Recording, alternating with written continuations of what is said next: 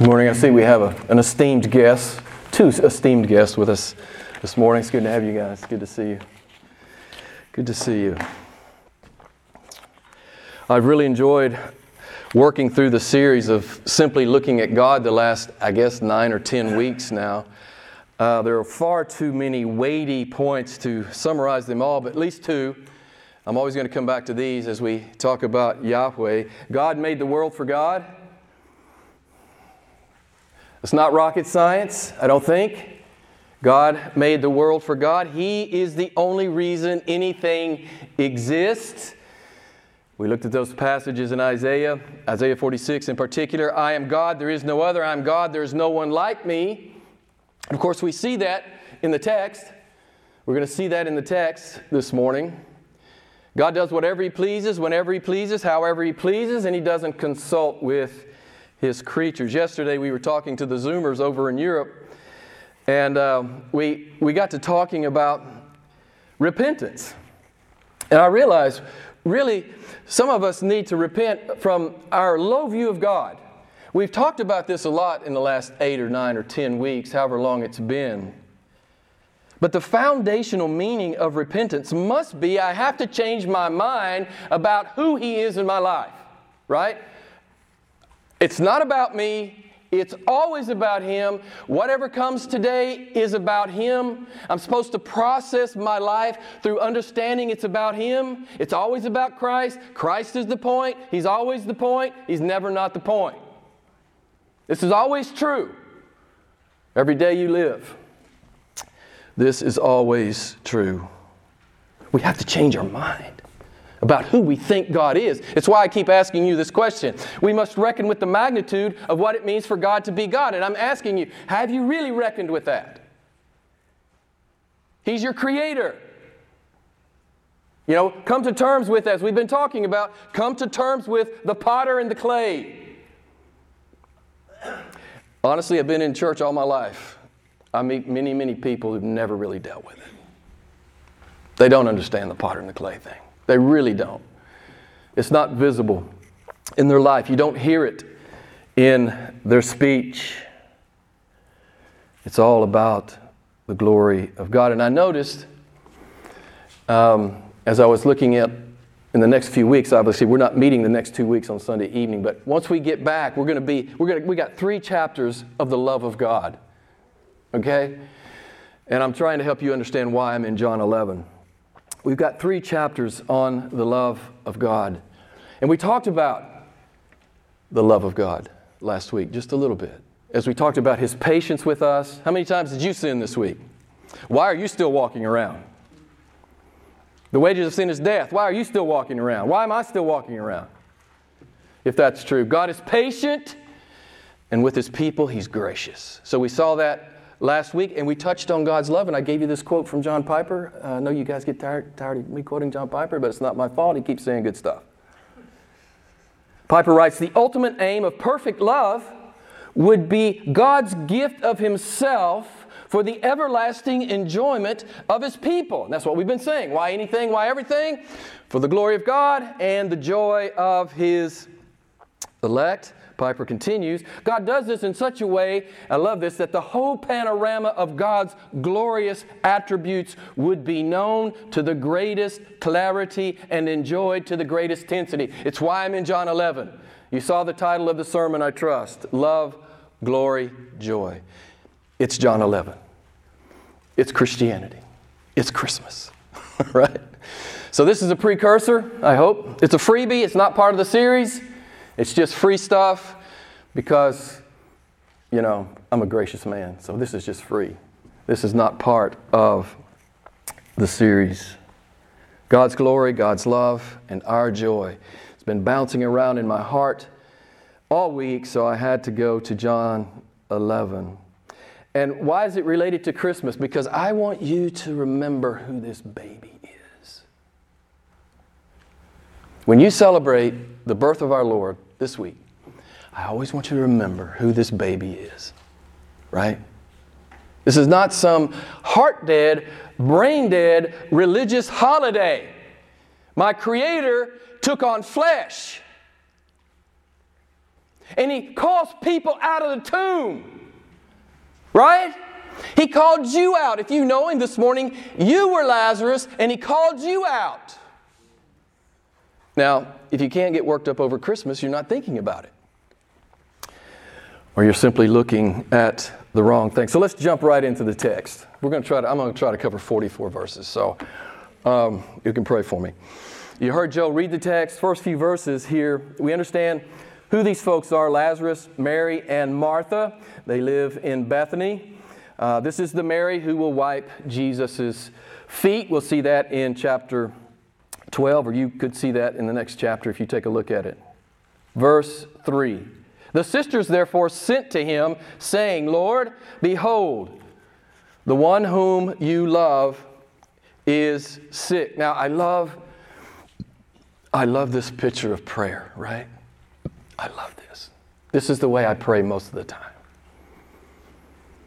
They send word to the Lord. They tell Him what the deal is. And they don't ask Him to do anything. Now, I'm not saying it's wrong to ask. Of course we can ask, we can seek, we can knock. But many, many times, I'm simply led to speak it to the Lord and leave it there. I love this. I think, to me, you may have a different angle on prayer, but for me, I love to just speak the need. I don't feel like sometimes, obviously, I can ask Him, but I don't feel like I need to ask Him all the time. I'm just going to speak the need. Really, it's for me to unburden myself as much as anything. You know, many of us, obviously, we say, Lord, here's our need, and here's what I want you to do about it. And here's my timetable. It's not the way it works with Yahweh. It's never worked like that with Yahweh. We should be ashamed to think that we would, talk to Him like that in prayer. Did you notice? Saying, the Lord, behold, the one whom you love is sick. It's interesting, and I know my Greek scholar, my resident Greek scholar, he'd probably want me to bring this out. This is phileo, right? This is brotherly love. Jesus loves like a man. He's going to weep later because He loves like a man. He loves His brothers. He loves like a man would love a man. So we have this kind of friend relationship, right? I've always loved this about, Jesus calls us friends, and I've always loved that. Sometimes there's a different kind of connection with a friend than there is with a relative. And sometimes it's deeper. Jesus doesn't just love us, He likes us. And to me, that's a big deal. He likes us. I don't think we think about that often enough. So I love this spirit of prayer. Just leave it with God. Just leave it with God. He whom you love is sick. So notice the basis on which they come to the Lord is based on how He loves, not how we love. Our love is oftentimes what? Dull, fickle, erratic, inconsistent. But He whom you love is sick. What a great way to bring a need to the Lord. Verses 4 through 6. But when Jesus heard it, He said, "This sickness is not unto death, but for the glory of God, that the Son of God may be glorified by it." Now Jesus loved Martha and her sister and Lazarus. So when He heard that he was sick, He stayed there 2 days longer in the place where He was. Okay. We got to think about this, because if you think it's about you, you're not going to understand this text. If you still think it's all about you, you're not going to understand this text. In fact, you're going to resent this text. The sickness is what? What is this about? What does Jesus say? The sickness is about what? The glory of God. Okay? Why? That the Son may be glorified in it. The sickness is for the glory of God. I just have to ask, is this your first thought?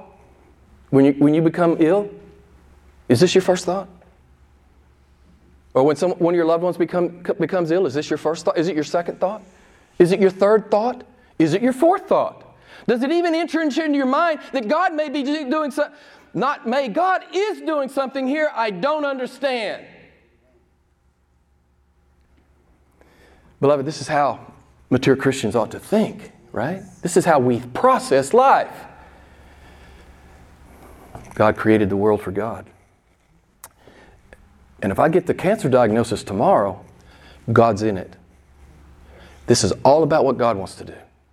It's not about Jim. It's about God. It's always about God. You know, we'd save ourselves a lot of angst and pain and concern if we would just look right through the problem and look at our Father who holds all things in His hands, right? So this is a beautiful, beautiful text for us. You know, the same thing was revealed over in John's Gospel, chapter 9. You may remember verse 3.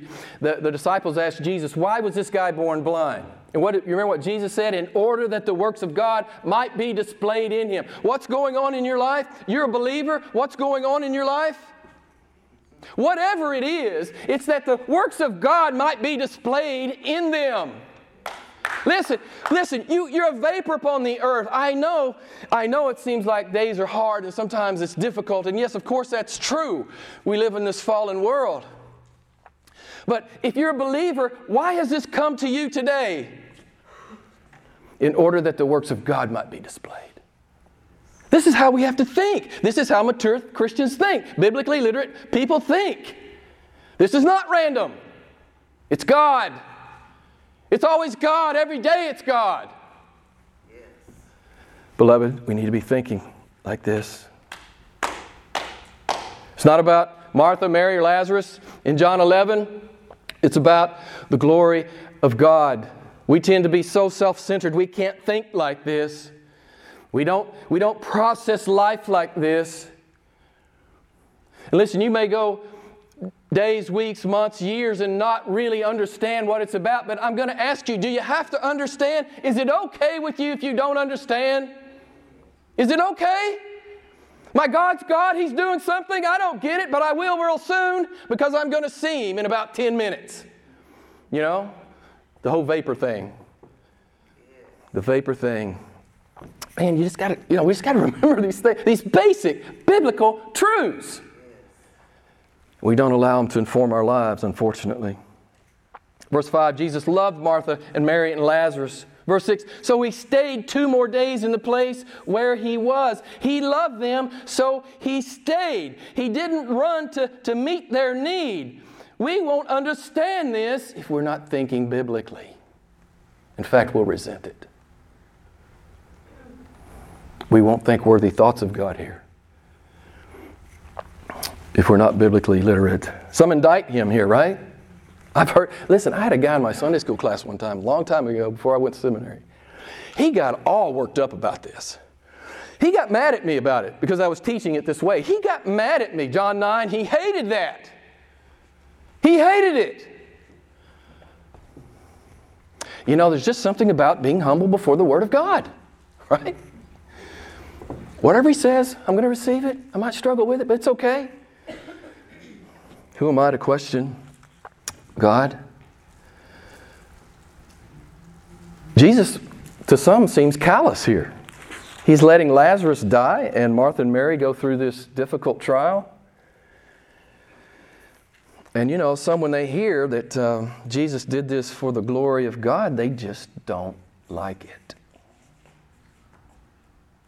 They don't like it. Which reveals a huge problem.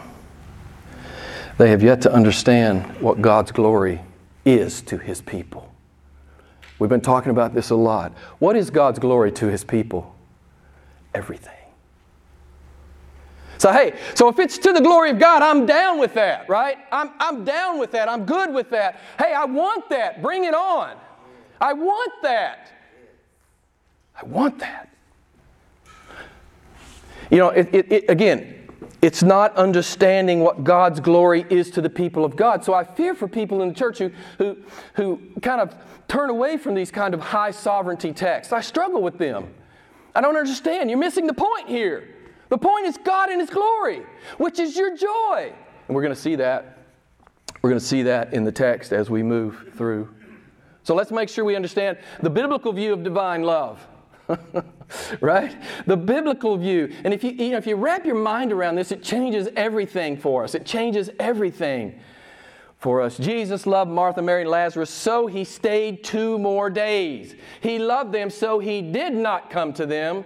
He loved them, so He did not heal Lazarus. And He loved them, so He tarried, allowing Lazarus to die. He loved them. And of course, the worldlings and the nominal Christians are saying, how is that love? How could that possibly be love? Well, we're going to find out, aren't we?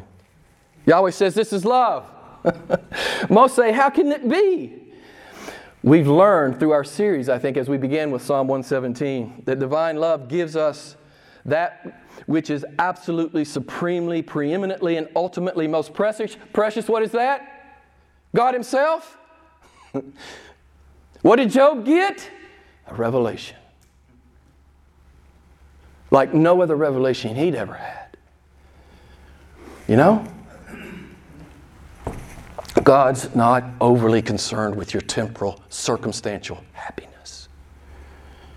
He's principally concerned that you will delight in His glory. And these people are really going to delight in His glory, right? You know how the story ends. They're really going to delight in God like they've never delighted in God. What did that take? It took a trial. It took a trial that they didn't understand. We were talking with the Zoomers yesterday, and we were talking about this word intensity. We went to that Piper quote, and he talks about that word intensity. And I just have to say there's something wrong if you're not working on the intensity of your relationship with the Lord Jesus. Something's not right. Something is awry. If you're not working on the intensity of it, it should be intense. There's got to be an intensity to it, right? A purpose to it, a drive to it, a focus to it, an immediacy to it. We talked about it yesterday. You know, sometimes we are spiritually dull and lethargic. It's just natural as human beings, but we have to fight through it, right? This is what the mature Christian is doing. We're fighting through this lack of intensity. So divine love is always focused on helping us to see and know and savor God to the maximum degree. This is divine love. And we're going to see it, right? We're going to see divine love on display before we get to the end of the chapter. Don't you love the Bible? I love the Bible. I love God, and I love God's Word. God did not create us to be infatuated with ourselves and our own conveniences and comforts and ease. He made us to be in love with Him. And He's going to bring you there. If you belong to Him, He will bring you there. And whatever circumstance it requires, it's not a problem. He'll do it. This is how much He loves His people. As we noted repeatedly in this series, you were made for the glory of God. Back to Psalm 117. Come and delight in me. Come and enjoy me. We saw it. Psalm 117. I think it's how we started the series. Praise the Lord. Praise the Lord. Praise the Lord. What does it mean? It means come and enjoy me. Exclamation point. Exclamation point. I think there's 3 exclamation points there in John 1:17. It's that stern and splendid love C.S. Lewis talks about. That's what we're seeing here in John 11. The Bible teaches mankind was created for this, to delight in the glory of God. But you guys know what Romans 1 teaches us, that men have exchanged the glory of God for self-love and stuff, right? So Jesus loved Martha, Mary, Lazarus, so He stayed 2 more days. He loved them. So He's going to do something infinitely more than cure Lazarus. Don't you love this? How God answers bigger than they could have ever thought to ask. Has that ever happened to you? Yes. I love that. Jesus loved Martha, Mary, and Lazarus, so He's going to disclose himself in a new, different, and profound way. He loved them so he's going to give them an up-close and personal glimpse of just exactly who he is. He loved them so he's going to let them taste awe, wonder, and perfect joy. Perfect joy. Divine love gives us that which is absolutely, preeminently, and ultimately most precious. Again, it's God. It's always God. I want you to learn to think like this. Probably most of you already are. You know, we don't get all consumed with whatever jumps up in our day, right? Yeah, we have to deal with it. That's what it means to walk on the earth. We're going to deal with it. We're going to run it through that grid. We're going to run it through that prism. God's doing something here. How could God be glorified in it? The casual observer would say Christ's delay was unloving. Jesus says, my delay is all about love. You got to love it. You got to love it. Oh, you've been praying 10 years about something? Okay, good. Has he delayed? Oh, well, then you can have all the kind of expectation, what he's got planned. You may not know what it is until you get into eternity future. Okay, it's okay. I don't care. I don't care. I trust him. I trust him. I trust him. So, verses 7 through 10, you guys know how it goes. Let me just summarize. Jesus said, hey, let's go to Judea and deal with this. And the disciples aren't jazzed about it because they tried to stone him last time he was in Judea. And then Jesus says this in verse 9. Are there not 12 hours in a day? If anyone walks in the day, he does not stumble because he sees the light of this world. So Jesus is basically this little saying here. He's talking about the 12 hours here is the lifespan meted out to a believer. And basically what he's saying is we're bulletproof, right? You're not going to die 1 second sooner or 1 second later than God has already ordained. You know Psalm 139. In your book they were all written, the days that were ordained for me, when as yet there was not one of them. I was listening to John MacArthur. And I love this. He says, your life can't be shortened by being bold. You know, sometimes Christians are afraid to be bold. Well, nothing can happen to you. They can't have you. Because your days have been numbered, right? And then he says, your life cannot be lengthened by shrinking back. Basically what Jesus is saying here. I could develop it further, but I don't have time to do that. So if a sovereign God is for us, you know how that ends. Verse 11. Jesus said to them that our friend Lazarus has fallen asleep, but I go that I may awaken him out of the sleep. The disciples therefore said to him, Lord, if he has fallen asleep, he'll be okay. Jesus had spoken of his death. They didn't understand. Then verse 14, then Jesus therefore said to them plainly, Lazarus is dead. And I am glad for your sakes that I was not there, so that you may what? Believe. These 11 faithful disciples who will turn the world upside down. God's doing something way bigger than we can begin to understand in our everyday circumstantial lives, right? Yes. Yes. Lazarus is sick. Oh, what is it going to lead to? Christianity. I mean, we just think too small about our daily lives and what the circumstances mean. Verse 16, Thomas says, hey, let's go with him and we'll die with him. There in verse 16, sidebar here, Thomas, church history tells us Thomas did die in India. And of course you guys know that all the disciples but John was martyred. So they ultimately did die with him.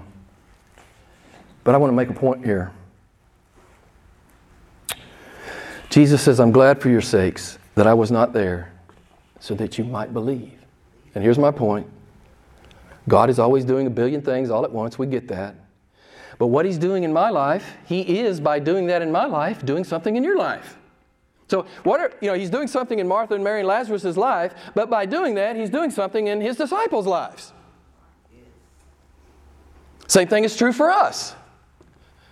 I'm supposed to read God off of you. And you're supposed to read God off of me. And this is what Jesus is talking about. The disciples are going to read God off the life of this trial in these people's lives. They're going to read God off of it. I think this is a point that we don't often think about. What God is doing in your life, He is, by doing that in your life, doing something in my life. I'm supposed to read God off of your life. As a Christian in the midst of great trial or great blessing, I'm always on the lookout for God's glory. Always. Always. It doesn't matter how small the detail is. We need to be looking for the glory of God. And how important is it? How important is it that we deal with our trials in this kind of way? What is at stake here? What is God going to do? What is God doing with this trial that you may what? Believe. These guys are never going to forget this. And when, down the road when it gets hard and everybody's laughing at them and they're being stoned and they're being whipped and they're being thrown in prison, hey, they remember what they saw. They know who God is. Oh, you're going to beat me? Okay, do your best. I know who He is. I saw what He did. If you read this text and you don't really believe, do you understand why men are responsible? We've been talking a little bit about, do you understand why you're responsible? You hear about this, you read about this, and you don't believe. A man who calls another man out of the tomb, you don't believe he's God. Do you see why you're responsible? Do you see why we're responsible for God? I had that kid and we used to work with. He was in the warehouse and he would say to me, I remember he said, Jim, why doesn't God show me something? I said, other than this, His word. Look. You want it? Okay, I got to stop.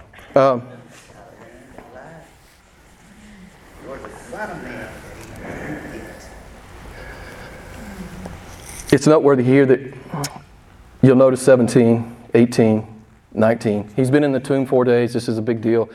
The Jews had this superstition that the spirit would hover over the body for at least 3 days. So his timing is just perfect here. And so he comes. And let's pick up here in verse 20. Martha, therefore, when she heard that Jesus was coming, went to meet him. But Mary still sat in the house. Martha, therefore, said to him, Lord, if you had been here, my brother would not have died. Even now I know that whatever you ask of God, God will give you. Jesus said to her, your brother shall rise again. Martha said to him, I know that he will rise again in the resurrection on the last day. She's talking about the general resurrection that the Jews believed. Verse 25, Jesus said to her, I am the resurrection and the life. He who believes in me shall live even if he dies. And everyone who lives and believes in me shall never die. Do you believe this? She said to him, yes, Lord, I believe that you are the Christ, the Son of God, even He who comes into the world. Now, what does Martha do here? Backhandedly, she says, you're late. You should have been here. None of this would have happened if you'd been here. I don't want to be too hard on her. But backhandedly, this is what she's saying. It is exactly what she's saying. And I'm going to ask you, I pray that none of us are like this with God. His timing is always impeccable. It's always perfect. But she's saying, you didn't make it. You should have been here. Where were you? Basically in a backhanded way. Obviously, this is a non-biblical, sub-Christian view of Yahweh. The problem is never that God is late. What's the problem? I don't really trust Him. That's the deal. When you're thinking unworthy thoughts of God, where is He? Why isn't He here? Why isn't He doing something? Unworthy thoughts of God. When you're entertaining those thoughts, I'd like for you to remember this passage. I'd like for you to remember this passage. We don't trust Him and we are not willing to submit to His sovereignty. That's what it means when we're questioning God's timing. You know, I've heard preachers say, oh, yeah, you can question God all you want. And I've told you this already. I counsel you, don't question God. Don't question God. I mean, we saw it in Job, right? Job had all these complaints he wanted to bring to Yahweh. Well, Yahweh showed up. His hand on his mouth. His hand on his mouth. We need to remember these things, beloved. God was right on time. She expresses her faith in Him. Notice in the text. I know whatever you do, whatever you ask of God, God will give it to you. Jesus says, your brother will rise again. And she acknowledges the belief in the general resurrection. But here's what I love. Christ is going to take her way deeper than what she generally believes now, right? Isn't that what He always does when He meets us in that hard place? He's going to take her to a new place. That's what the trial was about, basically. It's about evangelism, for one thing. We already saw that the disciples will believe through this, and many Jews will believe through this. So the trial's about, evangelism, and it's also about this. It's also about going with a deeper view, a deeper love, a deeper appreciation for who Jesus Christ is. She says, I believe you are the Christ, the Son of God. So I'll just stop and ask, I don't know if we have any unconverted folks in here. Have you believed? And I'm talking about facts. Have you believed in such a way that your whole life has changed? Your whole mind has changed about who He is and who you are in relation to Him. Your whole mind has changed. He's not just God in some religious way. He is God. He's my God. And it's real and it's personal and it means something every day I roll out of bed. So I'll ask you, do you love Him? Do you know Him? Do you obey Him? Do you walk with Him? Verses 28 through 32. When she said this, and she went away and called Mary, told Mary to come out. The Master's asking for you. Drop down to verse 31. Many of the Jews followed her out. Therefore, 32. Therefore, when Mary came where Jesus was, she saw Him and fell at His feet, saying to Him the exact same thing her sister said. Lord, if you had been here, my brother would not have died. What a tragedy that would have been. Can you see it from God's perspective? What a tragedy it would have been if He didn't raise Lazarus. What a tragedy for you and for me and every man, woman, boy, and girl around the world who's ever been exposed to the Bible. This is John's exclamation point, right? There's 7 miracles. This is John's exclamation point. You have no excuse not to believe now. He called a dead man out of the tomb. A dead and decomposing man out of the tomb. You don't have any excuse. This is John's 7th miracle and his exclamation point. Okay, Jesus loved Martha, Mary, and Lazarus, so He tarried 2 days. His delay was about God and God's glory and His people's joy. His delay was about what God wanted to do in the lives of this family, in the lives of the disciples, in the lives of the witnesses, and in your life and my life, right? I believe. Is there anybody in here who doesn't believe?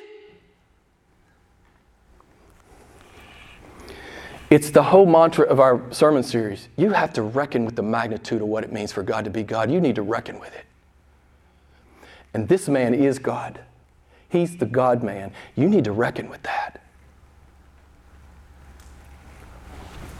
You and I, beloved, need to reckon with that.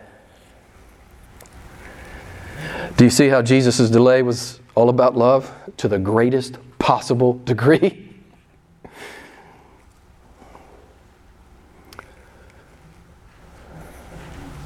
33 through 36. When Jesus therefore saw her weeping, and the Jews who came with her also weeping, he was deeply moved in spirit, and he was troubled. And he said, "Where have you laid him?" And they said to him, "Lord, come and see." Jesus wept. And so the Jews were saying, "Behold how he loved him." Yes, this, for some reason this mystifies people. Why is God weeping? He's the God-man. He's 100% God, 100% man. So he's obviously infinitely complex. He weeps for his friend, phileo. And he's about to put his agape on display because he's going to call his phileo friend out of the tomb. He loved him as a man. He loved him as a friend. Now he's going to show his love as God.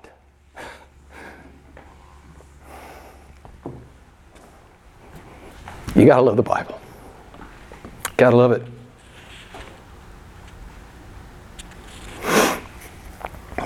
Jesus was deeply moved. They marveled.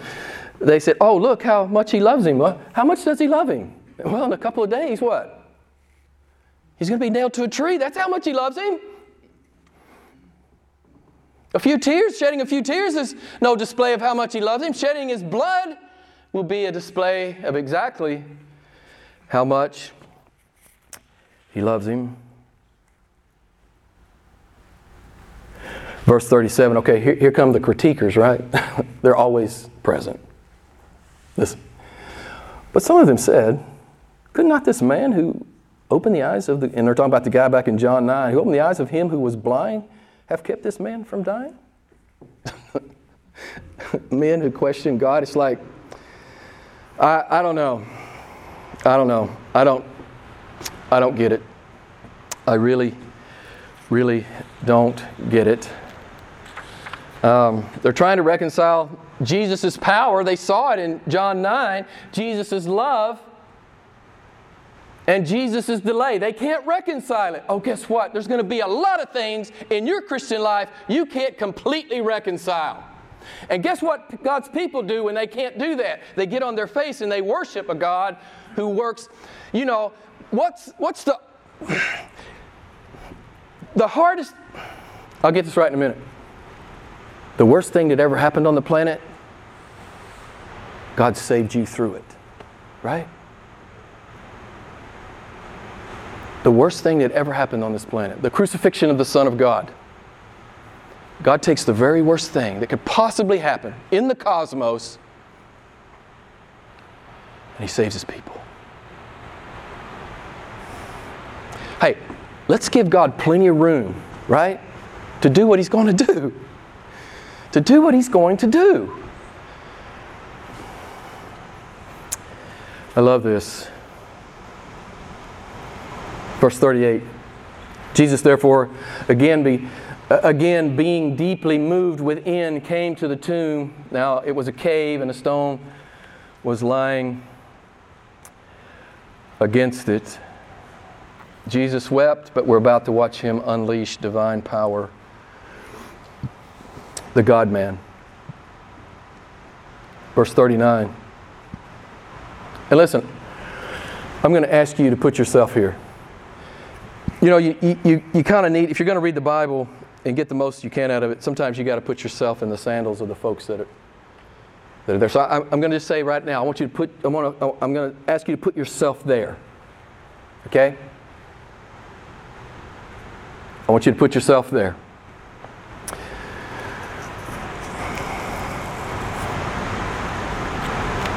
Jesus says, 39, remove the stone. Okay, you're there. You're just a bystander. You don't really know who this carpenter guy from Nazareth is. You've heard about him. You don't know much about him.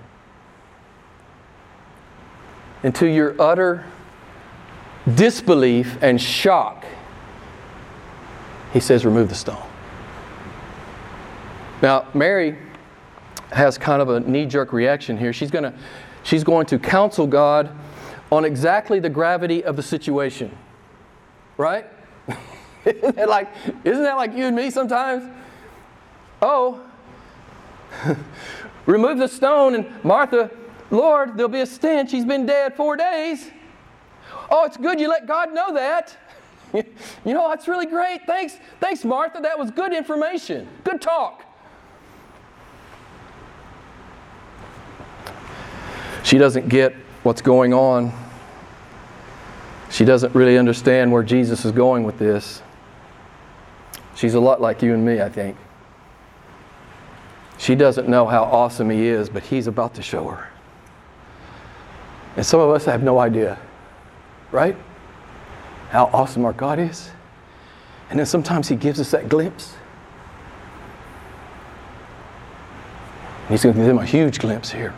He's going to blow up their lives. He's going to blow up the world. Right? That's what He's going to do. Verse 40, Jesus said to Martha, did I not say to you that if you believe, you will see the glory of God?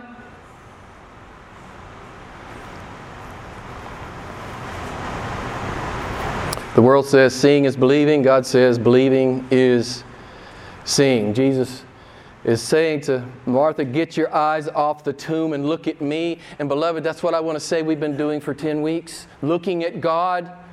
And I hope it's put a spring in your step. I hope it's put a dynamism in your prayer life. I hope you love the Word of God coming off the page and you're learning about your Father and your Creator and your Savior. And you're jacked up about it and there's an intensity about it. It's part of what's happening here. Stop looking at the tomb and look at me. It's what He's saying. It's what He's saying. It's what this series has been about. It's what the Attributes of God study is all about. Verse 41 and 42. So they removed the stone. Okay, you're just standing there. This carpenter guy from Nazareth says, remove it, and you can't believe it. And then they do it. They're doing it.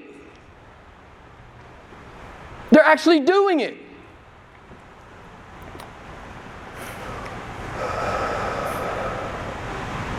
They removed the stone, and Jesus raised His eyes, and He prays to the Father. I thank You that You heard me, and I know that You... the reason I struggle sometimes when I'm reading my Bible is because I've written in it so many times. Sometimes I can't actually read the word that's there. That You hear me always, but because of the people standing around, I said it, that they may believe that You sent Me. So Jesus doesn't need to ask for authority to do this, but what He's doing is He's showing that He and the Father are always in perfect concert, right? He's always done this all the way through His ministry. He's just showing that He is in perfect concert with the Father. So are you there?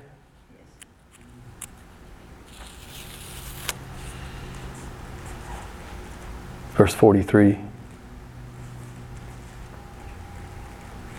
And He said these things. He cried out with a loud voice, Lazarus, come forth. If you're converted, you've heard this.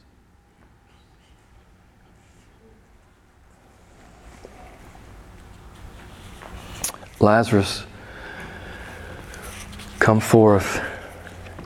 You are appalled. You are horrified.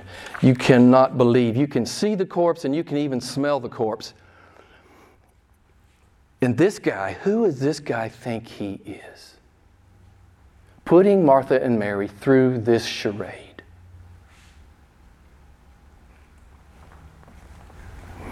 You could hear a pin drop except for the fact that your heart is beating so hard you can't hear anything. You instinctively hold your breath. Your heart is in your throat, and to your utter shock and terror, the corpse begins to move.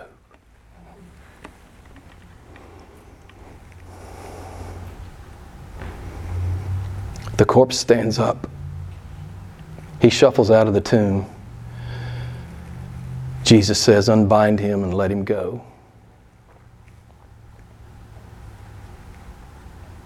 Do you feel the fear of it and the shock of it? Maybe a little terror? The awe and the wonder? Wouldn't you be trembling in your sandals? That's what God means for you to feel right now in this text. He's God. He really is God. That baby in the manger, He really is God. That man on the cross, He really is God. This is the takeaway. This is John's, big ending with respect to the miracles. God intends that every man, woman, boy, and girl feel just what you would have felt if you'd been there.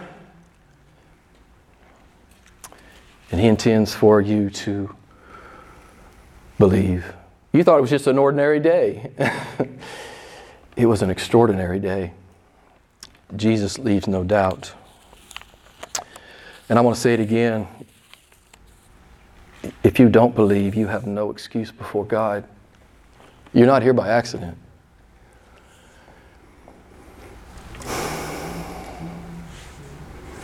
God means for you to hear the truth, and He means for you to respond to it. So Jesus was right, wasn't He?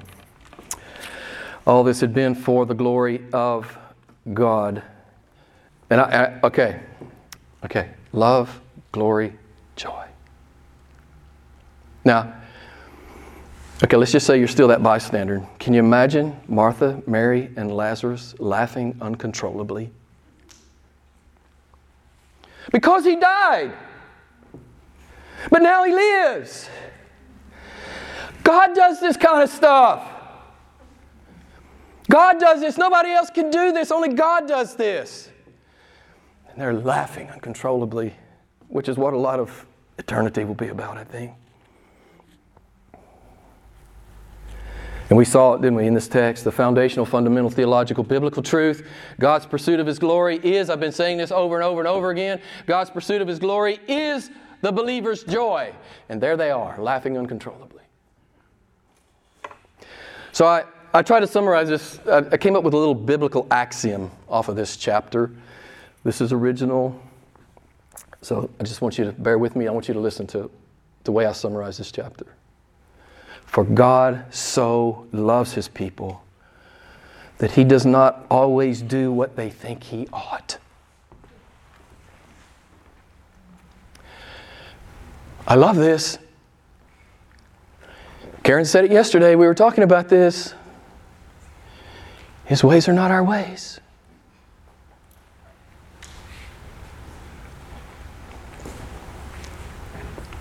Don't you love it? He doesn't always do what you think He ought.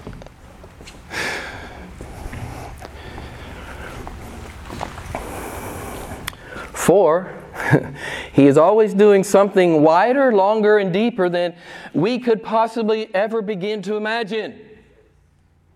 In order that His immeasurable glory, I've got love in here, and here comes the glory. In order that His immeasurable glory might be more fully seen and savored with the greatest possible clarity and intensity for our inexpressible, eternal, and infinite joy.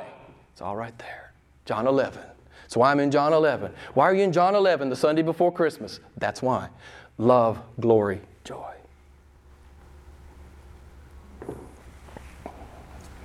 So I challenge you to reckon with the magnitude of that.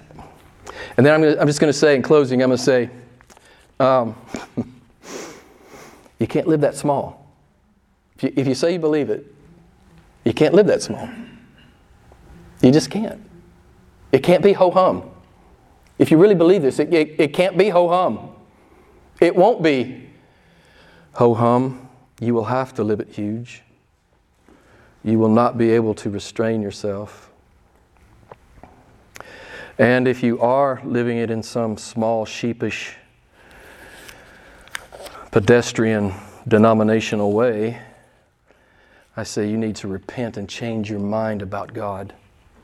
You need to change your mind about who you think God is and how you need to respond to that God.